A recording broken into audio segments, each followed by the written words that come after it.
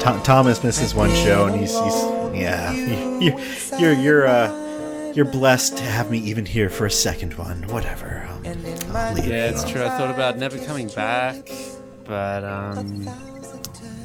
then I wondered, what else would I do? When else? Yeah, with Change of the Wall like that, I mean, there's only so many things you can do. This is my only contact with any Americans, and I can't just let a whole country go like that. This whole podcast is really just a foreign exchange program where we're That's right. Yeah. learning more about different cultures. You can't lose your status in your friend group as the only one who knows actual Americans. It's very exotic. Yeah, every time I talk to my friends, I'm like, did you know that Americans actually say this word? They say, what's it? Say a word. What's a word? Elevator. Did you know they say elevator like elevator? Wow, I thought I was hearing myself talking there for a second. Your accent's really improving. Yeah, I'm learning a lot. Well, welcome back to Community Rewatching 101. If you couldn't hear, we are in full force tonight. We've got Heather, we've got Thomas, we've got mostly Al. I think so. He's here.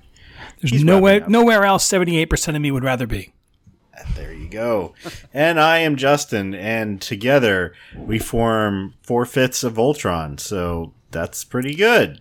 Just limping along on one leg, but still we're pretty fearsome. Nice. Where does the sword come from in Voltron, by the way, when he forms? Like, which part of them holds the sword? I would not know. Okay.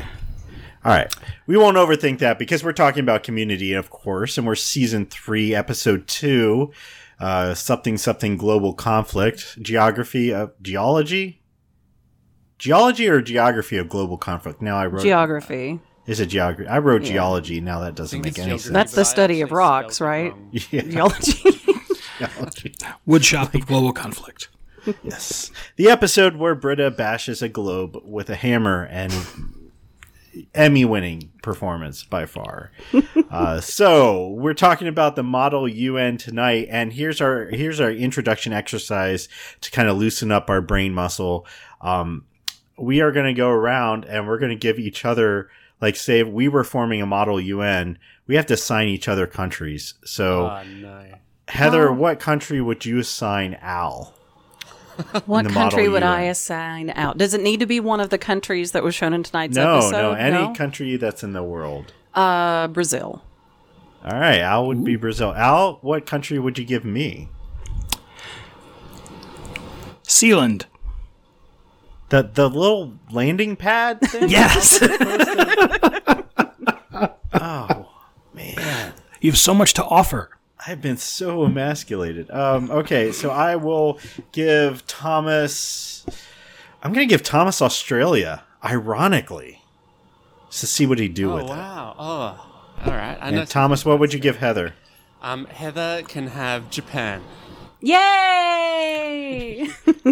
She's been there. She'll work that into every conversation she's ever had. Just like Britta in New York City. Yeah. This reminds me of when I was in Kyoto. Shut up, Heather. I actually was in Kyoto, though.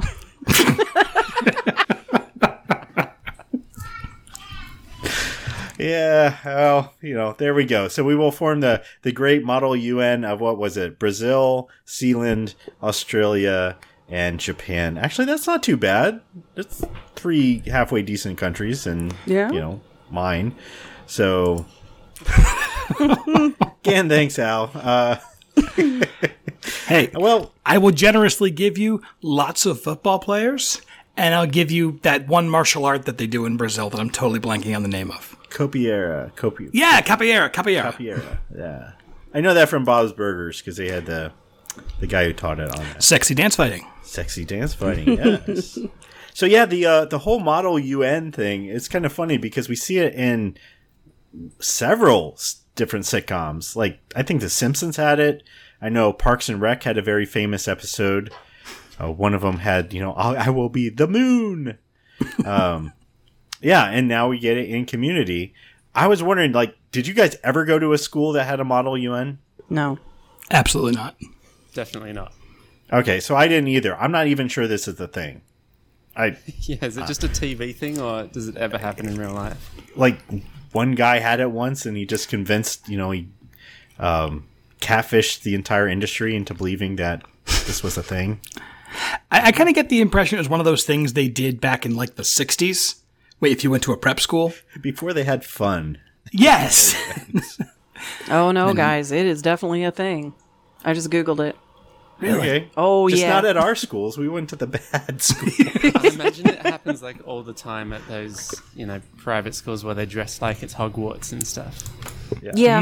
That's what those people in the photo looked like. They looked very much like those sorts. All right. Well, So this is all I know about Model UN is from TV shows, and even then, it looks like they're stretching to make it look interesting. So it's going to be a fun looking through tonight's episode. But before we get into all the gritty, gory details of what's to come, warning: there will be red paint involved. Thomas is going to take us through a summary. Okay, Community Season 3, Episode 2, Geography or Geology of Global Conflict, directed by Joe Russo and written by Andy Bobrow. In this episode, we meet Annie, an overachieving student at Greendale Community College who decides to start a Model UN. Yeah, no, not Annie Edison, I mean Annie Kim. But, well, the Model UN was our Annie's idea first, but the other Annie stole it, but they're both super competitive, so our Annie started a Model UN as well. Competing Model UNs, why not? Our Annie is doing well against the other Annie in the Model UN competition until someone farts and the study group can't take it seriously anymore. But when they break through the dimensions and unite their Model UN with the other team's Model UN, well, they might have just solved world peace. But not if Britta and Chang have anything to say about it. After finding out that an old friend of hers has been imprisoned in Syria, Britta feels guilty for living such a safe life. She kicks a trash can and stages a graphic demonstration at the Model UN competition, catching the eye of fresh-faced campus security Ben Chang, who wants nothing more than true purpose in his new job. It looks like they're made for each other. That's what's going down in Community. Hey, Al. Hey, Justin. You know how my Australian friend pronounces the word Britta? Pronounces it Britter. Nar. Britta. You put an R at the end of one of the Britters. Britta's a hard word. Britta. We have. Is Britta?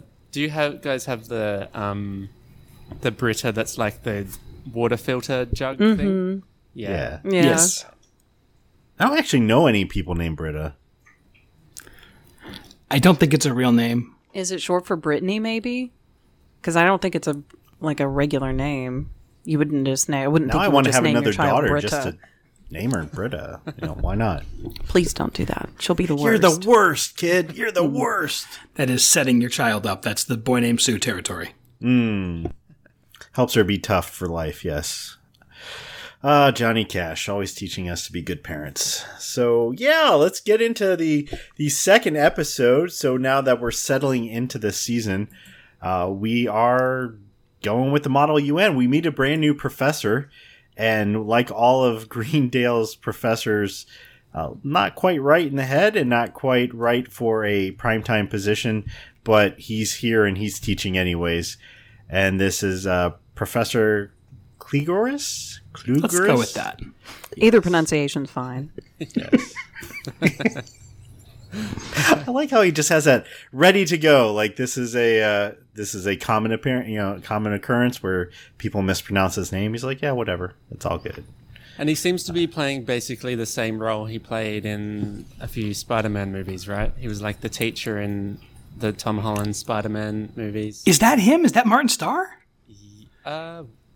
Yeah, it is. I still haven't seen the new Spider-Man movies. Not even new at this point. I just haven't. They're long, man. I don't want to go 2.5 hours, man. It's long. They're fun. They are hard. Come to our movie review site, by the way. Yes. 90 minutes or I'm done. That's my end. Yeah, I had no idea that was Martin Starr. I mean, now that it does look an awful lot like him, but that didn't even click. He's wonderful. It does look exactly like him. Imagine that. I like his character. I really do. He's very subtle, but he's like subtly. How would you define his character? Like, how would you describe subtly unsettling? He's a dork that grew up and became a college professor. He's like very believable. He's not overplaying it at all. But he's got probably a few of like my favorite lines in the episode, which we'll get to. Yeah, you know what? He strikes me as like one of those professors that just really loves being adored by his students for his intellect, even though he's not actually that smart. And I mean, he's okay, but he's not, whatever. He's really good at posturing and lecturing, and yet he kind of does talk to his medallion and ride around on a wheelchair. I love this introduction because it's just such a bait and switch for the audience watching every time. Even though I know he walks around when they open up and he's in that wheelchair and he's just talking, you're just like, oh, okay, this is the character. And then he's just like, yep, and that's where Franklin Delano Roosevelt would sit. And he just walk around. And then what does he say at the end of the first class? He's like, somebody just want to ride in the wheelchair. That was Annie Kim for her. Yeah, Annie Kim did. Yeah. I wonder if she Who's took him our up other on it. main new character here, or another guest star? We get other Annie, aka Asian Annie, aka Annie Kim, and she is Annie, just kind of without any sense of humor, I guess. But Or as warm. Thomas described, very, very competitive, and definitely there's a rivalry going on between the two of them. She kind of feels like the one eyebrow baby from The Simpsons, who's the arch nemesis of Maggie. Ah, yeah. Just sort of this weird evil opposite for no particular reason. They're just nemesis.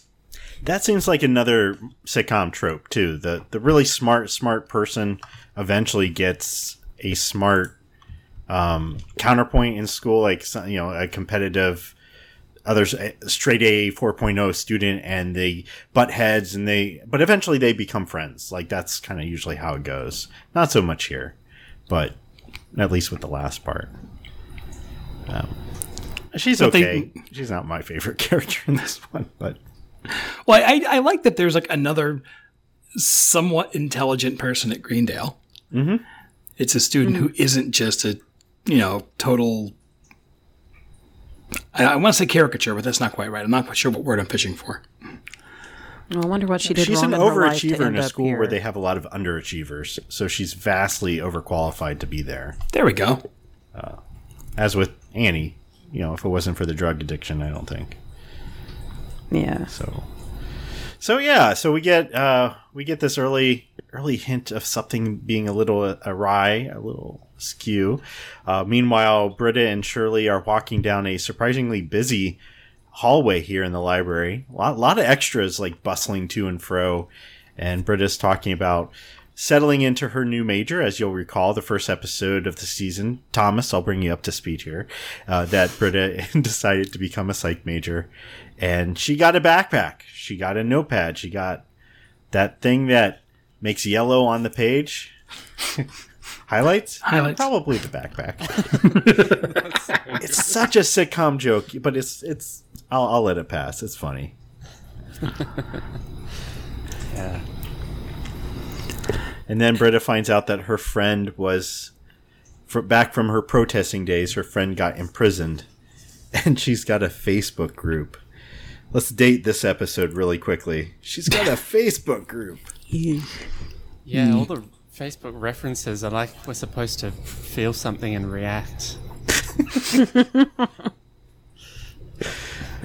Mark But I felt Zuckerberg's like, yep, here's $10. Please reference Facebook a couple times. Thank you. Yeah. And speaking of continuity, yeah, go ahead.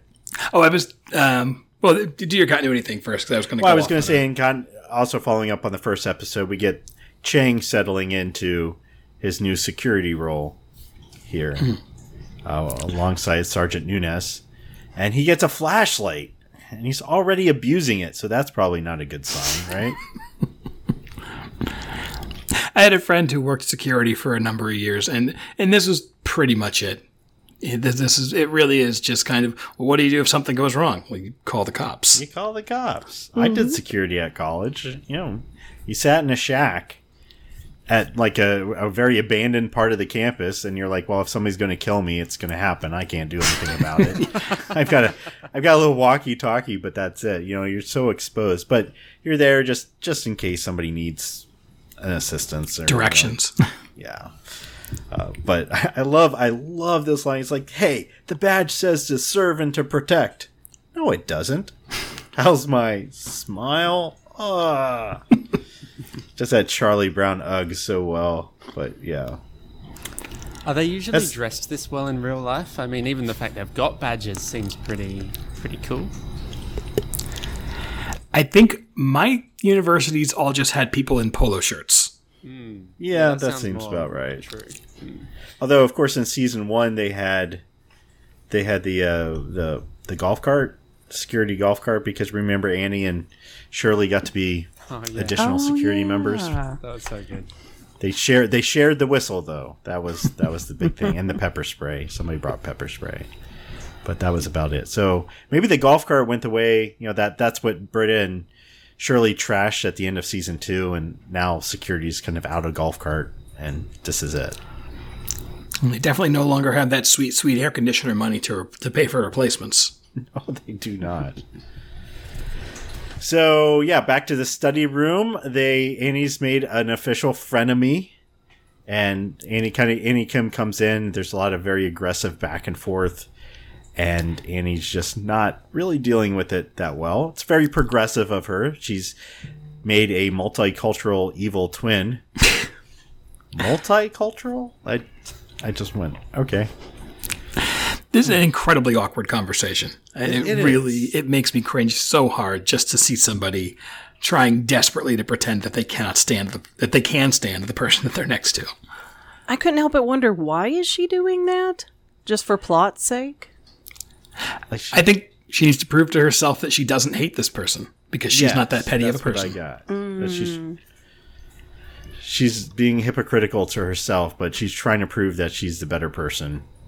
And at that point, just let it go. Just distance yourself. Like, this is what I tell my kids. If my kids are butting heads, just give each other space. Just, you go to the end of the block, you go over there, and that'll be it. If we don't see you again, that's okay. We have more kids. But, you know, if you guys can get along, that'd be great. Yeah, I didn't get the idea that Annie Kim was trying to be friends with our Annie. So it just seemed odd that it's like, okay, did she just offer to do this? Well, if she is really just a doppelganger of Annie, then she is also too nice to say, no, I don't want to go with you. So I am going to go with you. You think that? You think she's too nice? I didn't Not too get nice is the wrong word. Nice is the wrong word. But she does not want to... Acquiescent? Same thing. She wants to be the better person, so she's going to play right along with, of course I want to meet your friends. Oh my God. And really, she would just give anything to be anywhere else right now. Fair. Or swoop in and steal the friends, and that works too. Yeah, I don't see the study group really taking Annie Kim in. They're pretty firmly on our Annie's side right away. And sure. That's not It is so change. interesting how there's the empty seat in the study group, though. I always forget about it, and then it's just when someone happens to walk into that area that you're like, oh yeah, there's an empty seat. Someone could sit there. Someone could. The audience could sit there. That's right, it's us, right? of course. Yeah. Speaking of going back to season 1, it seems like Britta's really regressing back to season 1 Britta. I know. At least like early on when she was all about protesting and political statements and all of this, and she seems to have wandered away from that, and now she's been reminded of that. You know, and I can kind of identify, like, this is something that happens in your life that you realize, like, you're reminded of some way you used to be, and then you have that, like, a little bit of that midlife crisis where you want to kind of yank yourself back to that in some way, shape, or form. Like, man, I used to review movies with a bunch of weirdos. I want to do that again. And yeah, that's pretty much my life. Well, and it would be like if you had if you never picked the site back up, But then you found out that Kim, who started Mutant Reviewers with you 15 years ago, was suddenly, working for the New York Times as their entertainment reviewer. Ah, yeah. It would be like, oh man, this thing that used to be a big deal to me, somebody else is doing incredibly well, and I know them, and there's an alternate universe where that's me, and oh my god, did I lose sight of the thing that I used to love? Because, I don't know, I so entirely identify with Britta in this episode. It really, really speaks to me. I could tell by you. I was like, I think someone feels a certain way about something. 1000%. Yeah. Me too, though. Me too. About the movie reviewing and writing in general. Yeah, just anything you're reminded of a way you used to be, or a thing you used to do, or people you used to hang out with, and then just kind of second guessing the course your life has left.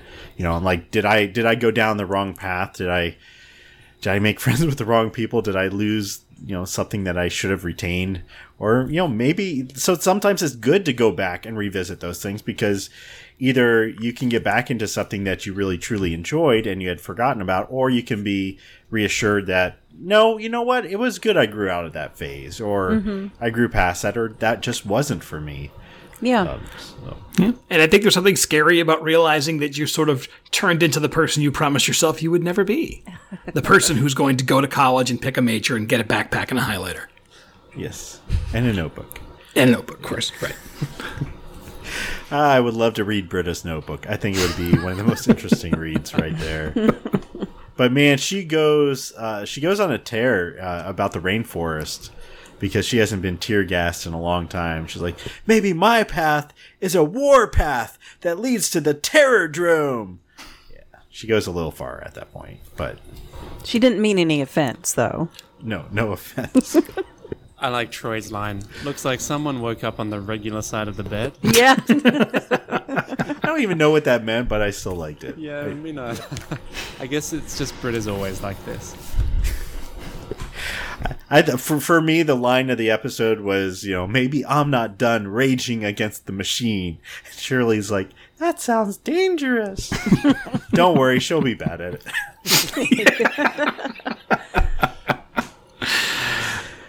Rage against the machine. Yeah.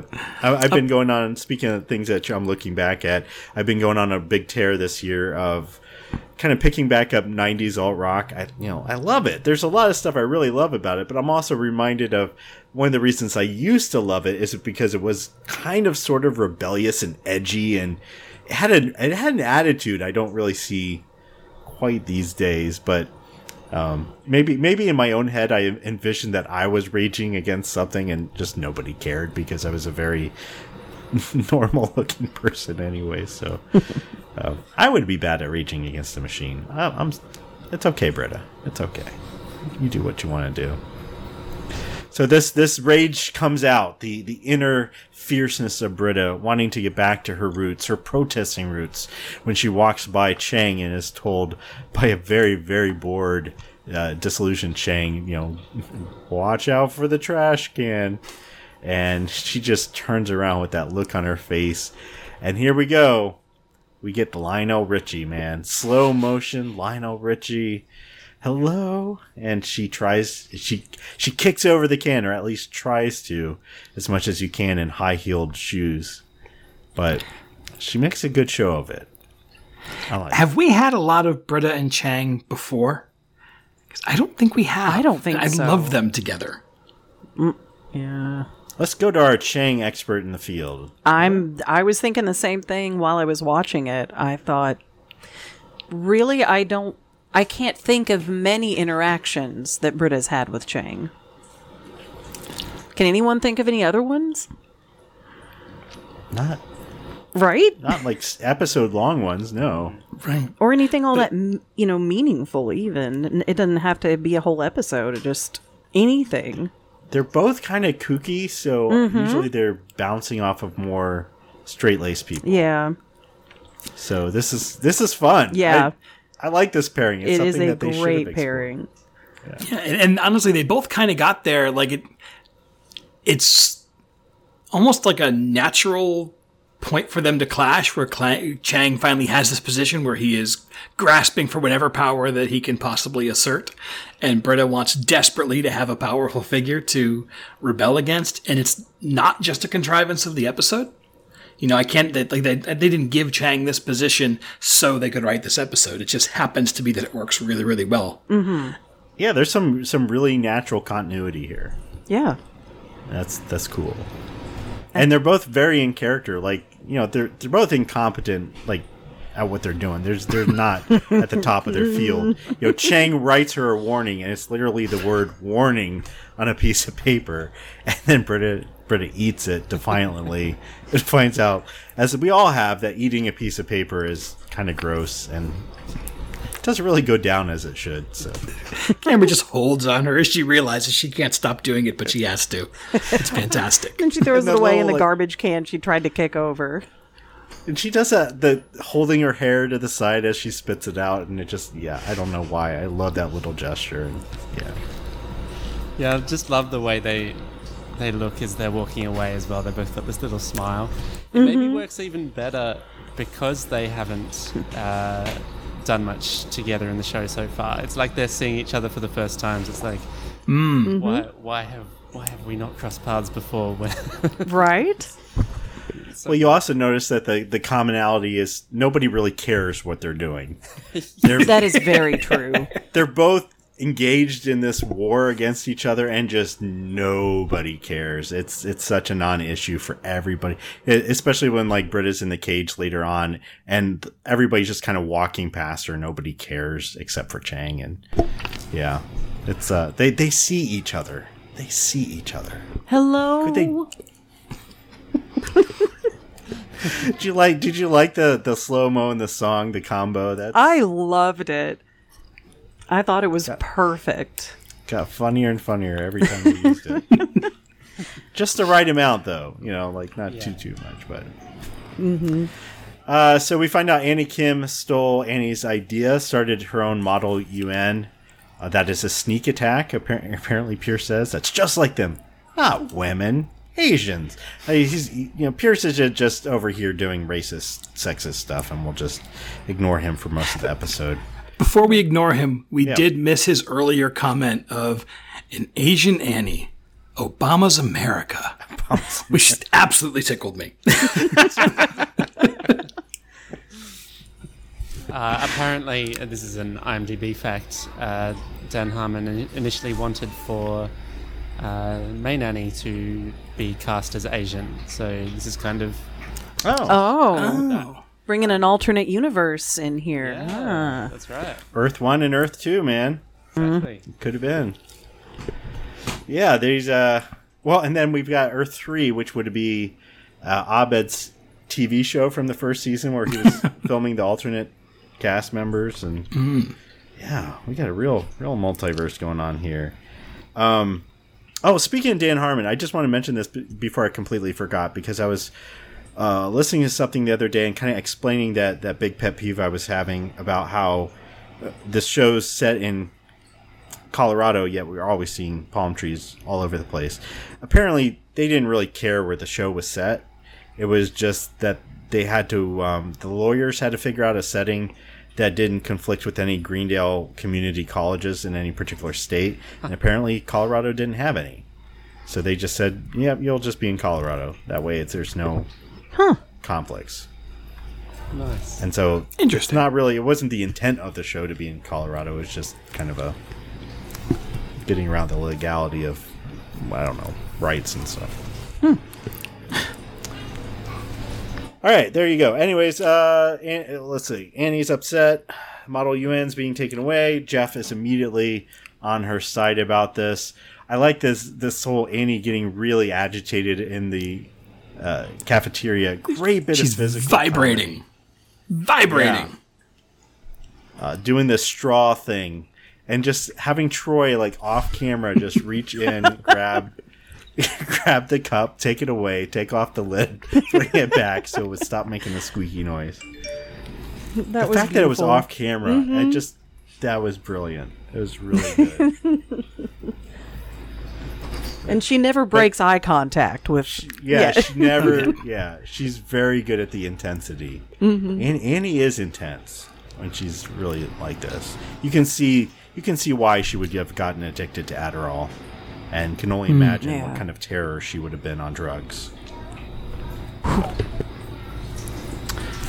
We find out the professor, going back to the, they kind of go into the classroom and they're like, yeah, she started it and I started it and, this is my idea. And so he comes up with the idea of, maybe we should have two of them and compete them and see, which one comes out on top.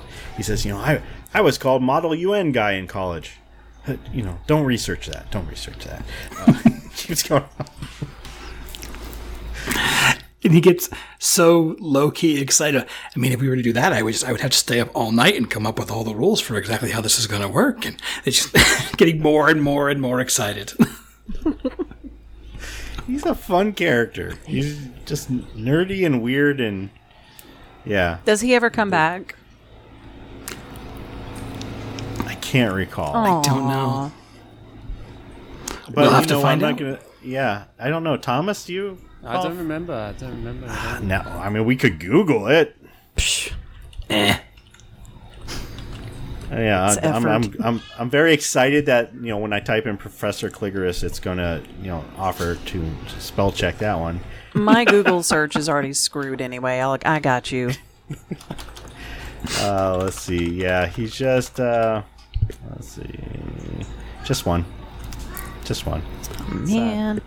Yeah. So drink it in as you can get right now. So yeah, there we go. We're gonna get competing Model UNs. But before that, Annie Kim, great armor-piercing question, where she says, "I don't understand your relationship here. Is he, referring to Jeff? Is he your father or your lover?" And this super awkward, having to put Annie in a headlock and give her a noogie and kind of walk out of the classroom like that. Get out of the awkwardness of that. I wrote this line down in my notes, and I just realized I accidentally wrote, "Is he your father or your mother?" I got that wrong. It does change the scene a little bit. Yes.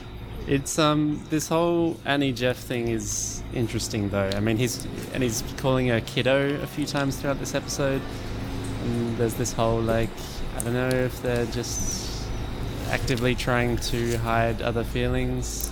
I guess we'll get into it more later when they have a moment. But. No, let's get into it now. All right. Let's get into it now, Thomas. Say your piece, man. I don't know. I don't feel like the show's being quite clear enough in what's going on, and so I don't really know what to think or feel. And even if I did know what was going on here, I don't know if I'd be into this plotline. Because it's always just... It hasn't been clear since their end of season 1 kiss, I guess, what this show wants to do with their relationship. So, yeah, anyone can enlighten me any more on that. Well, I always thought that this particular plotline kind of comes out of this episode very awkwardly. Mm-hmm. And kind of almost late, you can see little bits of it throughout the episode, but it's almost like, yeah, we've kind of forgot, they had that sort of romantic tension, and Jeff kind of lunges to her defense, and then now suddenly they're having a heart-to-heart in the study room about how Jeff's having a hard time knowing whether to treat her like a romantic partner, like a friend, and he keeps just trying to distance her with the kiddo thing. So I'm like, really? This hasn't really been going on that consistently and that often to make it into a major point that you need to resolve at this. I don't know. I felt out all the parts of the episode, this was really baffling. Yeah, and there was just the one reference in the last episode in the musical in Jeff's head. I think the two of them sing "Some of Us Are Gonna Sleep Together" or something this season. So that's the last thing I remember. Clearly in Jeff's head that, yeah. And I'm on record about hating this since I think episode 1 I talked about how I hated this. I give the show some points for recognizing who Jeff actually or who the actor actually has chemistry with. But this feels to me like them saying, like, yeah, we know it's here. We don't know what we're doing with it either, but I guess we're not going to just let it lie. We have to call attention to it because it's obvious to everybody else. But that's also not good enough for me, so I don't know. I just always try to forget that it exists. Well, and yeah.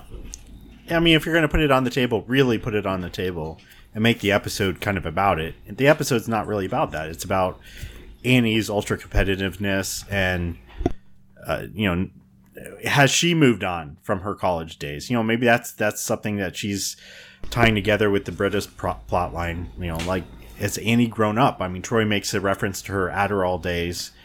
She tried to straighten up the lines on the football field during a game or something like that.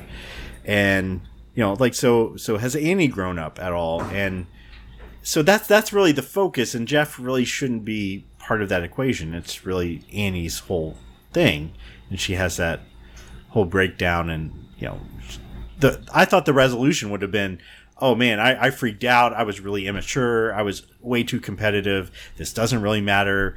The most important thing that does matter is that, hey, we're getting a model UN, and that's kind of cool.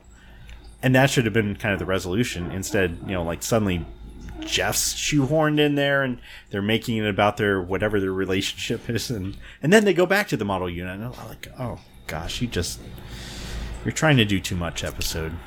Too much. It almost feels to me like a studio note. Like, we can't have 6 attractive people in this show and not have 2 of them in a will they won't they. But maybe that's just me giving Shirley and Pierce together. Darn it, that's the couple we've all been wanting. But Nicole Brown's been on record saying, like, how come I never got any cool romance plot lines? Yes. That does not seem fair. All she gets is Andre. Yeah. And Chang, which, the less said about that, the better. Yeah. Well, unless anybody really wants to go on about this, we can go on to the Model UN complex. And another thing. No, sorry. Which I love for a fact that it was thrown together literally overnight. They went all out in the cafeteria. They have lights set up. They have 4 different backdrops going on. This guy was up all night. The professor, apparently was pulling an all-nighter to make this happen. So, good on you. Good on hiring Garrett, because Garrett should be part of this. He almost steals this episode for me. Crisis alert! And then when they start doing like the moving heads across the screen, it's so good. It was so cheesy, but then they just kept doing it more and more and more, and then I'm like, yes, that's beautiful. Thank you. A little bit would have been not enough, but they did it so much that it became a gorgeous piece of art. So we get the Model UN. So what's going on is we have 2 UNs, and they are competing over the same topics with apparently the same countries, I think. And so we have Pierce is Somalia. Troy is Georgia, the country, even though he does have an accent, which is one of the best Troy parts of the entire episode. We all kindly ask you to mind your P's and Q's. It's such a great bait and switch, because the easy joke is that he studied the state and not the country. And instead, he knows exactly what he's talking about, but he's using the accent for the state. Yep. Just guys.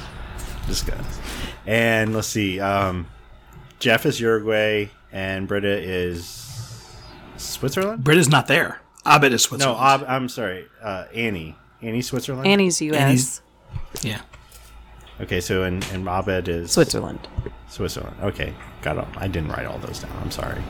So yeah, Britta doesn't get invited. Why doesn't she get invited? Oh, I assume she turned it down to protest. Okay. They just never address that. They never show that. Not a big thing. It's just a little weird.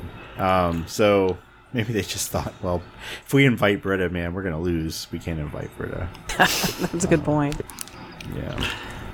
So Abed wants clarification here. There are 2 Earths, and they are in parallel dimensions. But what does that say about free will? I love the professor just cutting him off and just like, we're just starting. We're not going to... He's sort of, like his giving Abed a little bit of, yeah, I'll give you a little attention on this, but after a while, nope, we're done. We're done. Abed found the only way to make this interesting. We should have played along with it. Because Earth 2 is out there, we can't ignore it forever. So I didn't notice this when I was watching it, but so we know that Asian Annie is the doppelganger of our Annie. Are the other people at her table? They're not like alternate Jeff and alternate Abed or anything, right? I didn't think so, because they got Vicky. They do have Vicky. That's true. Yeah, and they had this other gentleman, and then I don't think we see their other table at all, because I was kind of watching to see who was at their other table, but I don't think the camera we only see ever... like the back sides of them far away in another shot. I don't think we ever see that clearly. Yeah. Because I would have loved to see, like, they got Starburns and Neil and Leonard. Leonard would have been... that would have been great. Do you feel like this episode should have gotten to the Model UN faster? I don't know. Like, it really seems like it takes off at this point. It's a lot of fun. I mean, we absolutely could have had more of that instead of any of Annie and Jeff. Yeah. I would have been happy with that. Right outside the Model UN, Britta has put herself in a dog cage with a globe, a hammer, and some red paint. Because apparently she's our freedom, and she's in a cage. You know what? How you know you're making a really good point? If you have to explain it. You have to explain your visual metaphor to everybody. That's how you know you're doing a good job. That's what makes it a metaphor. Yeah. And she gets dragged away by Chang. She's hammering on the globe, and she's like, "Are we Facebooking this?" The look ever been when they're playing the Lionel Richie song, and she turns up in slow mo and looks as though she's hissing at him like a feral cat as he's dragging her away. I lost it. And he smiled. Yeah. I also loved his little reaction when she initially pulls out the paint, which for some reason I wish was tomato sauce or ketchup for you guys. Oh well, red paint. As soon as she pulls it out and starts putting it on the earth, Chang's like genuinely like shocked. Like it's actually outrageous. Oh no, you can't do that. Not in my school. She barely even makes a mess. That is the thickest paint. Barely drips down. It's already starting to dry, I think.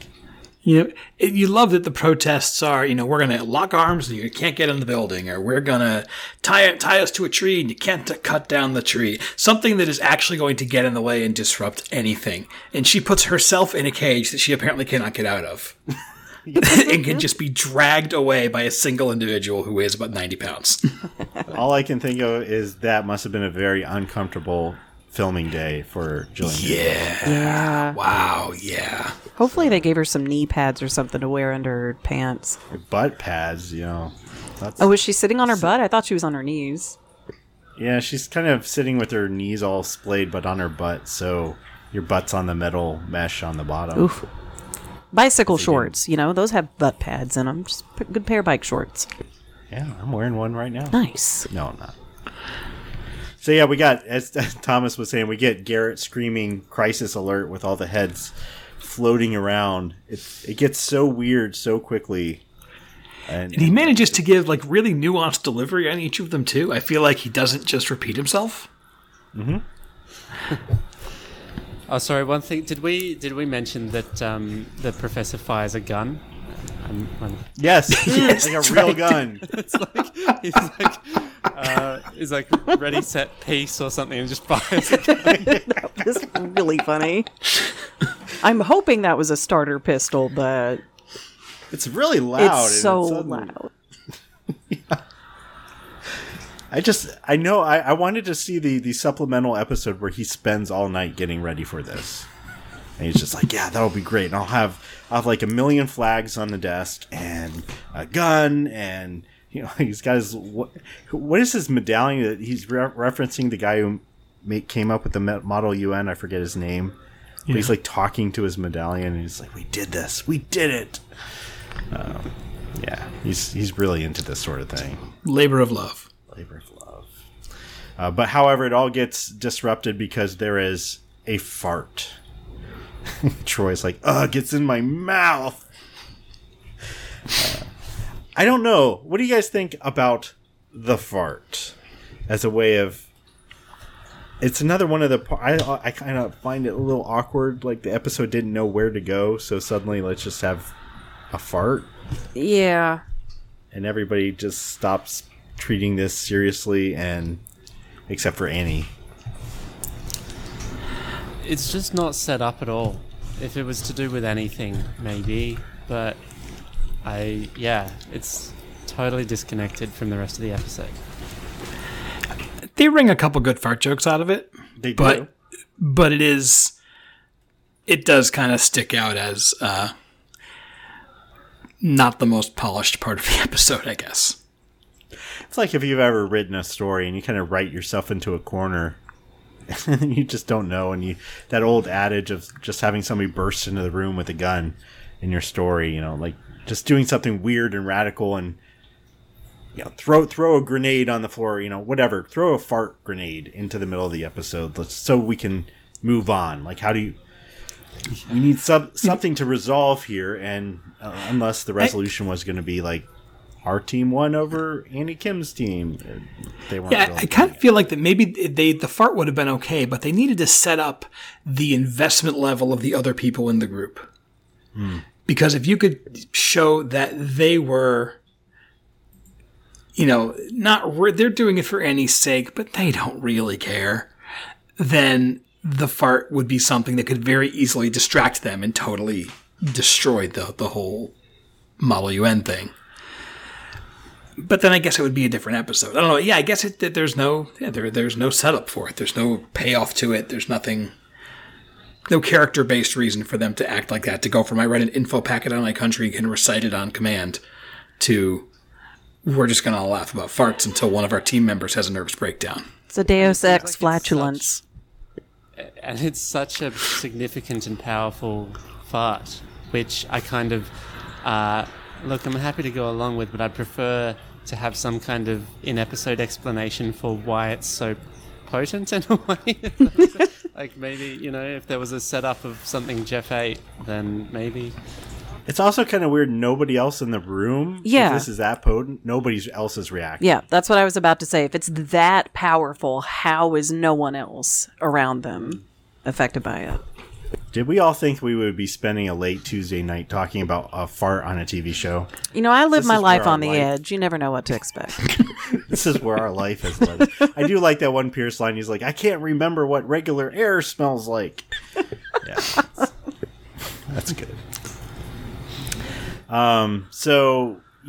Annie freaks out. She does one of her signature no, and follows it up with, a temper tantrum. Like, if you've ever seen a little kid throw a temper tantrum, that's what Annie's doing. She's acting like a little schoolgirl, Jeff says, but not in a hot way. That's. And I did like phrasing. That. Phrasing. Yeah. He's like, that made me sound creepy, but here's the thing. And he just walks away. That's good. That's good. But meanwhile, we go to the security room. Love this little bit. There's a sign there that says riot gear is not a toy. It's good to know. Yeah. They had to remind themselves of that. And at the aftermath of the cage incident, Britta's like, I did more than make a mess. I turned your whole system inside out. But it turns out, no, not really. That she didn't really do anything illegal. She's not intending to do anything illegal. Chang didn't really do much to stop anything of significance. I love that they do ask her point blank, are you planning on doing anything illegal? And she can't bring herself to answer. Mm-hmm. And Chang looks so heartbroken, so disgusted with Britta. And she's like, no, I meant it. I was, yeah. And runs away crying. It's great. But before that, great little moment where Chang, pushes her head while they're talking, and Britta just slaps him. But she's not even looking at him. She just reaches over and just slaps Chang. And that's why I like this pairing, is they really do act like a brother-sister kind of like dynamic, which is one of my absolute favorite sitcom dynamics. We almost never get that, but that really, like, siblings can have a lot of fun tormenting each other and doing funny things, and they kind of know each other, and they can just, there's no sexual tension, so you can just get past that and have a lot of fun. And I feel like they had a really good shot at making this pairing like a brother-sister thing. But Ooh, like a diabolical duo. and then Sergeant Nunez goes on for like 20 seconds, 20 really long seconds about a broken arm. Just goes on and on and on. The episode's, I think it was treading water at this point. Yeah, it didn't really land for me. I felt like I was just having the same reaction as Chang in the scene of like, yeah, that, why? I get it. Well, Annie goes back. She does another one of her patented, "You guys." I can't really do it, but she's sorry. She apologizes. Everybody said that they're farting. Pierce is like, "I'm farting now." I love the Spartacus joke. It's really good. Farticus. And Abed.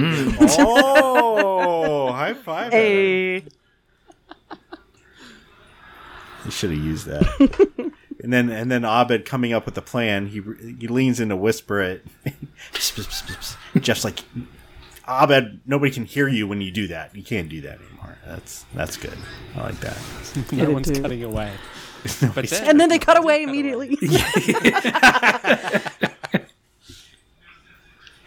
But then, and as they come up with the plan, Britta actually throws a brick with a note through the window.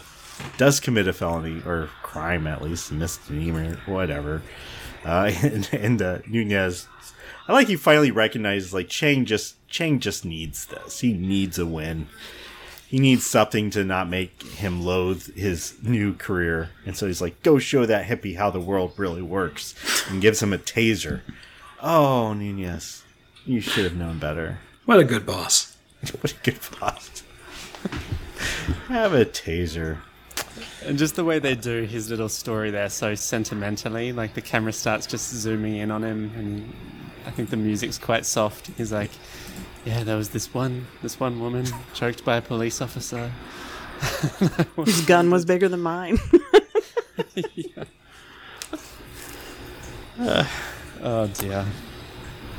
So the Greendale study group, they come up with an idea. Their idea is to use their combined resources of Earth-1 and the Hadron Collider and open up a wormhole portal to Earth-2 and come through and declare peace, or try to make peace with Earth-2.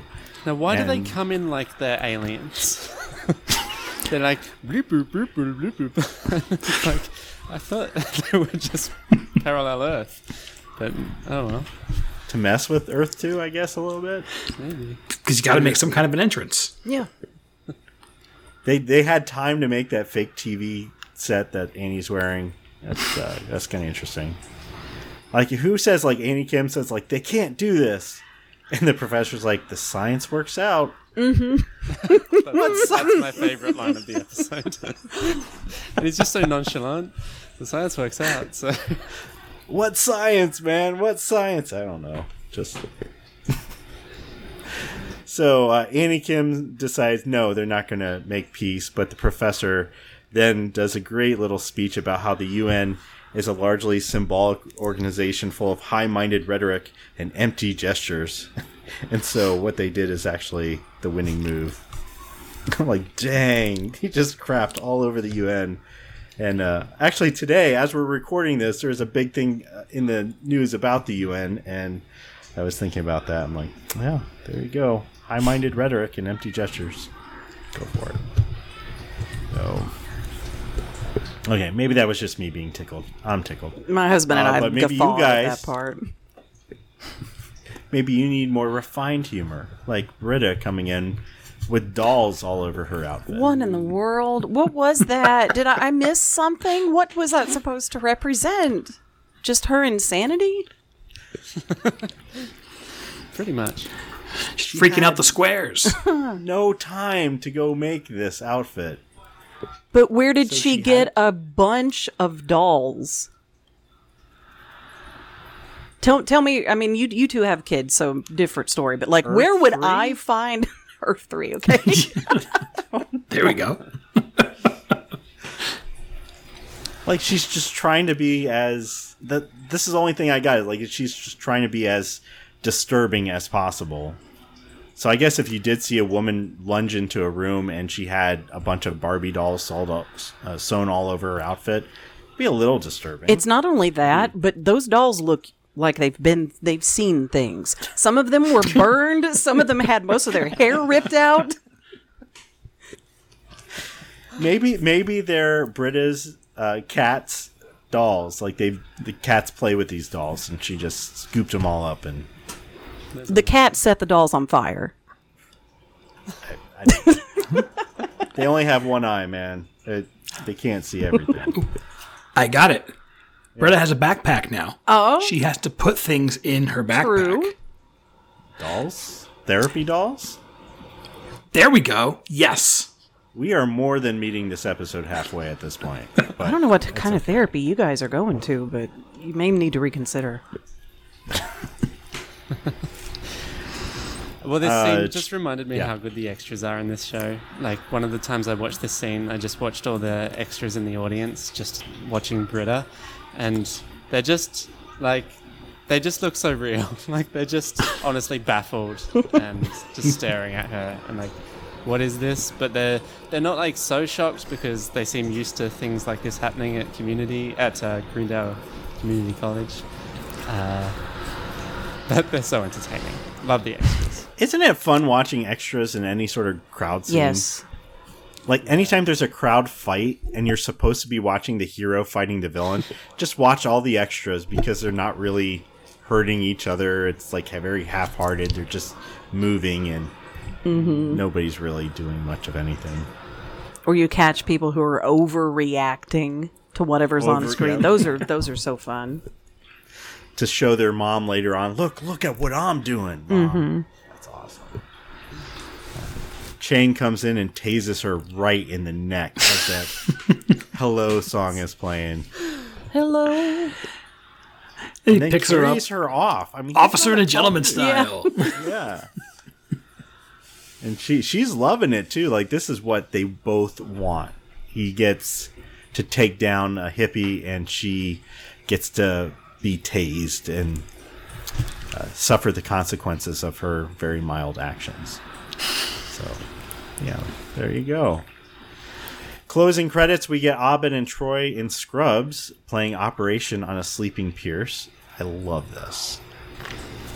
Thought that was... It's very silly. It's silly. At least they didn't take his ribs. Spare ribs. Yeah.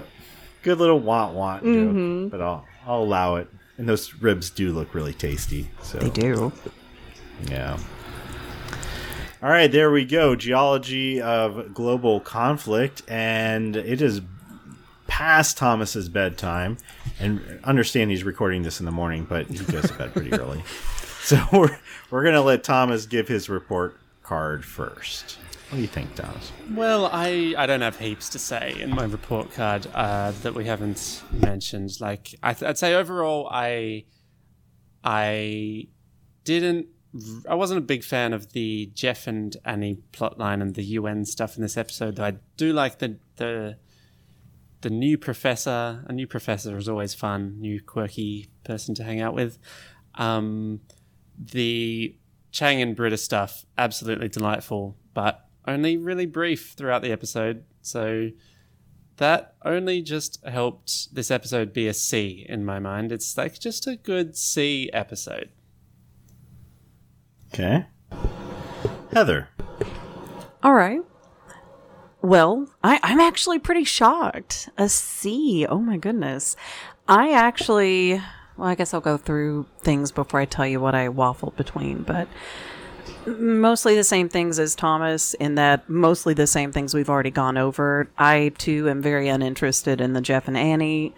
I think they could have done a lot better. If this had been I meant to say this earlier, but if this were just only built up better and not just picked up and then half a season later something else happens with Jeff and Annie, and then a season later something else happens and we're supposed to still care, it could have been a little better. I wouldn't have minded it in here as much.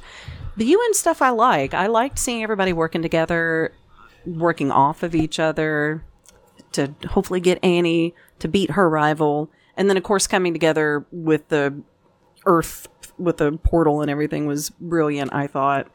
A lot of good moments. I almost gave this an A because Chang and Britta really pushed it up there for me, but just coming back to terms with all the problems I have where it really lags. At the beginning, I just got too tired of listening to Britta again. Maybe that's the point, but it really dragged that really dragged for me, and Jeff and Annie dragged for me. It just, overall, I'm going to have to go with a B. All right. Al, put on your smartest man glasses and sit in your smartest chair and swill your smartest glass of cognac and tell us your score. Well, after that kind of introduction, okay. So, I really like this episode. I think that the Britta and Chang story is brilliant. I think it is some of my favorite Britta stuff in the series so far. And it's maybe the most I've liked Chang in the series so far. I also find her plotline and Annie's plotline, and even kind of Chang's plotline, really, really relatable. I definitely can get into the, again, thing I used to do and somebody else is excelling in the way I always wish I could have excelled. And I have a thing I want to do and then I see somebody else who's doing it the same way I am and better than me, or just as good as me, and people are noticing them and not me, and it's freaking me out a little bit. And the excitement of a new job, and then finding out that it's not the thing you thought it was. I get all that on a very deep level for me. I honestly came into this ready to give this episode an A. I thought it was just, I laughed from start to finish. These are both really memorable plot lines for me. And then I'd forgotten about the Jeff and Annie stuff. Despite having watched the episode twice before we recorded, I forgot about it entirely. It's very forgettable. And y'all reminded me that it exists. And the fart thing, like you pointed out, it does land with a bit of a thud compared to a lot of the other parts. It's not a perfect episode. So I'm going to give it a B. I'm tempted to use one of the three B pluses, one of the three pluses I granted myself, but I'm not going to. I'm just going to call it a B, but I really, really like this one.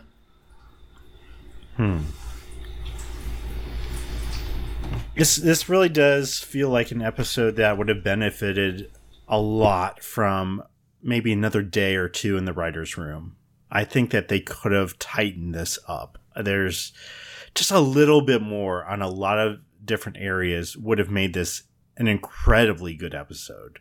There's a lot, there's a lot of meat to it and a lot of potential. And some of it works, some of it doesn't. And I think that's kind of what we're muddling through in tonight's recap. So, yeah, I will say overall, I always enjoy this episode. And so when I give it a grade, I'll think I'm going to give it a B. I feel like it is a cut above just because there are some really good lines. I generally like most of the characters in this episode. And I mean, Jeff doesn't get much good stuff, but Troy's really funny. Abed's got some good stuff. Garrett, gotta love me some Garrett. I was a little peeved that they brought Vicky and she only had one line. It wasn't even a good line.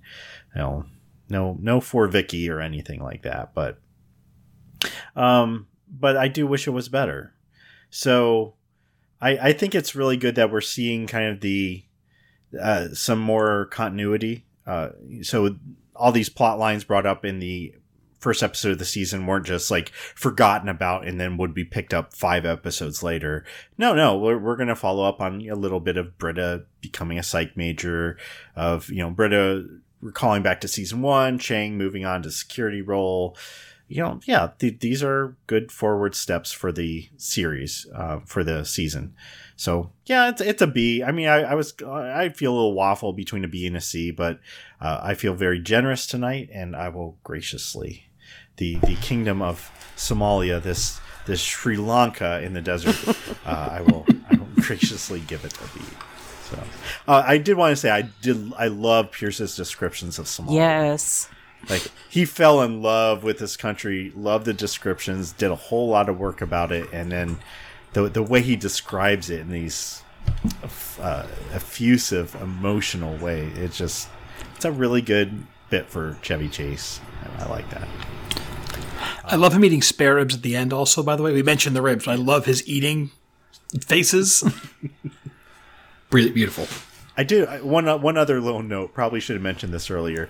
The episode does kind of bust out some racist stuff, and with Community, usually they're okay handling it. Like, making a good joke out of whatever they're doing. I don't think that they really. Anytime they went in that direction this episode, it was just more awkward than funny, and either shouldn't have been done or should have been done way funnier. Yeah. So, Fair.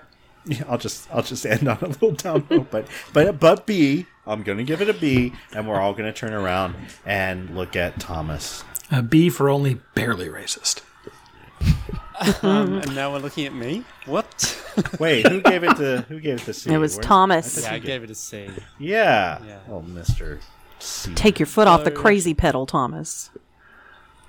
Yeah. What did you give the last episode, by the way? You last weren't here. episode a B. I really liked that. Yeah. Okay, good. So I'm not the new Heather for this season. Ouch. I'm the show. Ouch. We're only on episode 2, and you're already Other Heather. Australian Heather. Oh, no. Aussie Heather? I don't know. We're going to have to work this out. We're going to have to brainstorm it. So we'll workshop it later. All right, well, that's it for tonight's episode. Yes, I know you were on the edge of your seat the entire time. Scoot your butt back. Be more secure in your sitting position. And why not, while you're sitting back, take out whatever device you can surf the internet on and check out our website, MutantReviewersMovies.com. MutantReviewersMovies.com won't solve that back acne that you got. I'm sorry, it just won't. But it will entertain you, distract you, and fill your head with such visions of great movies and TV shows that we have all reviewed. You can also check out, we have some show note links, and you can check out Heather's Twitch streams, and as she plays games, you can hear her play them. You can sense the agony, the anguish, the excitement, the exhilaration of her playing these video games. And Thomas, am I still pimping your YouTube channel, or is it a pit of shame right now that I shouldn't even mention? Yeah, you should absolutely currently not mention it. Do not mention it at all. Please, under do not no go circumstances. Do not subscribe, do not do any of those things. There's a monster at the end of this book, and it is Thomas's YouTube channel. So I'm still gonna have to link there just in case. And then we can just for Al's big project, we can just look at Al and salute, because he's a tremendous man, and we should do that. I am a living, under construction GIF from a 1990s website. Way to go, Brazil. Are you animated, or are you... I'm animated. Yeah, a little pickaxe. Yeah. 3D, like it's rotating around as he's doing his thing. Perfect. Different colors. Come on, break out all of them. All right, that's it for tonight's show. Yep, MutantReviewersMovies.com. Check us out on Twitter, as long as Twitter does last, at 101 Rewatching. Take care, y'all. Bye. Mind your P's and Q's. But let me start by saying I love you.